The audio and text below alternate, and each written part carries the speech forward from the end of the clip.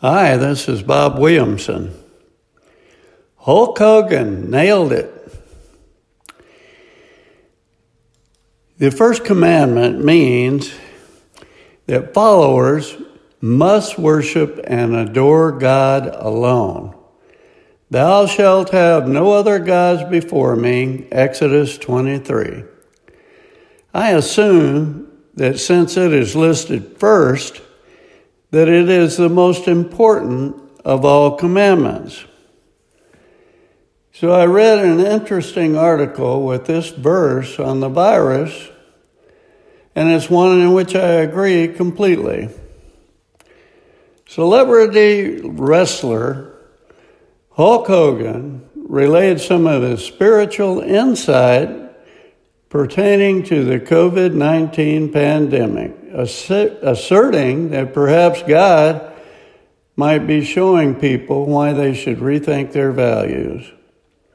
In a Facebook post on Monday, Hogan featured a photo of himself praying up against a wall in unison with a caption of biblical proportions, recalling the plagues of Egypt, which were designed to humiliate the pagan deities. Hogan said that our modern gods, from sports to celebrity to money, have been taken from us by this pandemic.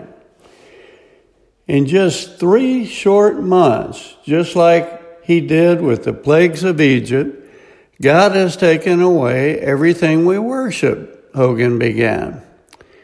God said, you want to worship athletes? I'll shut down the stadiums. You want to worship musicians? I'll shut down civic centers. You want to worship actors? I'll shut down theaters. You want to worship money? I will shut down the economy and collapse the stock market. You don't want to go to church and worship me? I'll make it where you can't go to church. Hogan then quoted scripture, if my people who are called by my name will humble themselves and pray and seek my face and turn from their wicked ways, then I will hear from heaven and will forgive their sins and will heal their land. Concluding his post, Hogan said that people should take this time of isolation to discover what truly matters. Maybe we don't need a vaccine. Maybe we need to take this time of isolation from the distractions of the world and have a personal revival where we focus on the only thing in the world that really matters, Jesus. His post concluded. Some may scoff at Hogan's post, but then again, so did Pharaoh.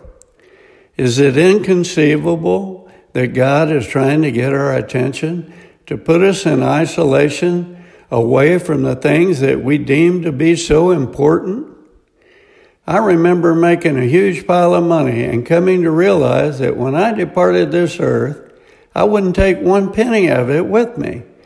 The businesses and buildings that I built would fade away along with whatever accomplishments that I made. The things of this world that I had or accomplished wouldn't even be remembered in heaven or earth. I came to understand the only thing that would endure were the things I accomplished through Christ. Yesterday, after laying down on a table that slid into a loud MRI machine to scan my liver for perhaps 45 minutes, I wondered if it would reveal that I might depart sooner rather than later. Thank God I didn't yield to the worldly temptations presented by fortune, power, or fame, and made this decision to focus on God and not on the things of this world. If my number gets called, all is well with my soul. My citizenship is in heaven, and I'll spend eternity there. If I'm blessed with more years, then I've got more time to serve him until he's ready for me. How about you? Are you all set and ready to go? Is all well with your soul? If not, then seek God now. Matthew 16:26. What good will it be for someone to gain the whole world, yet forfeit their soul? Or what can anyone give in exchange for their soul? This is Bob Williamson. Thanks for listening.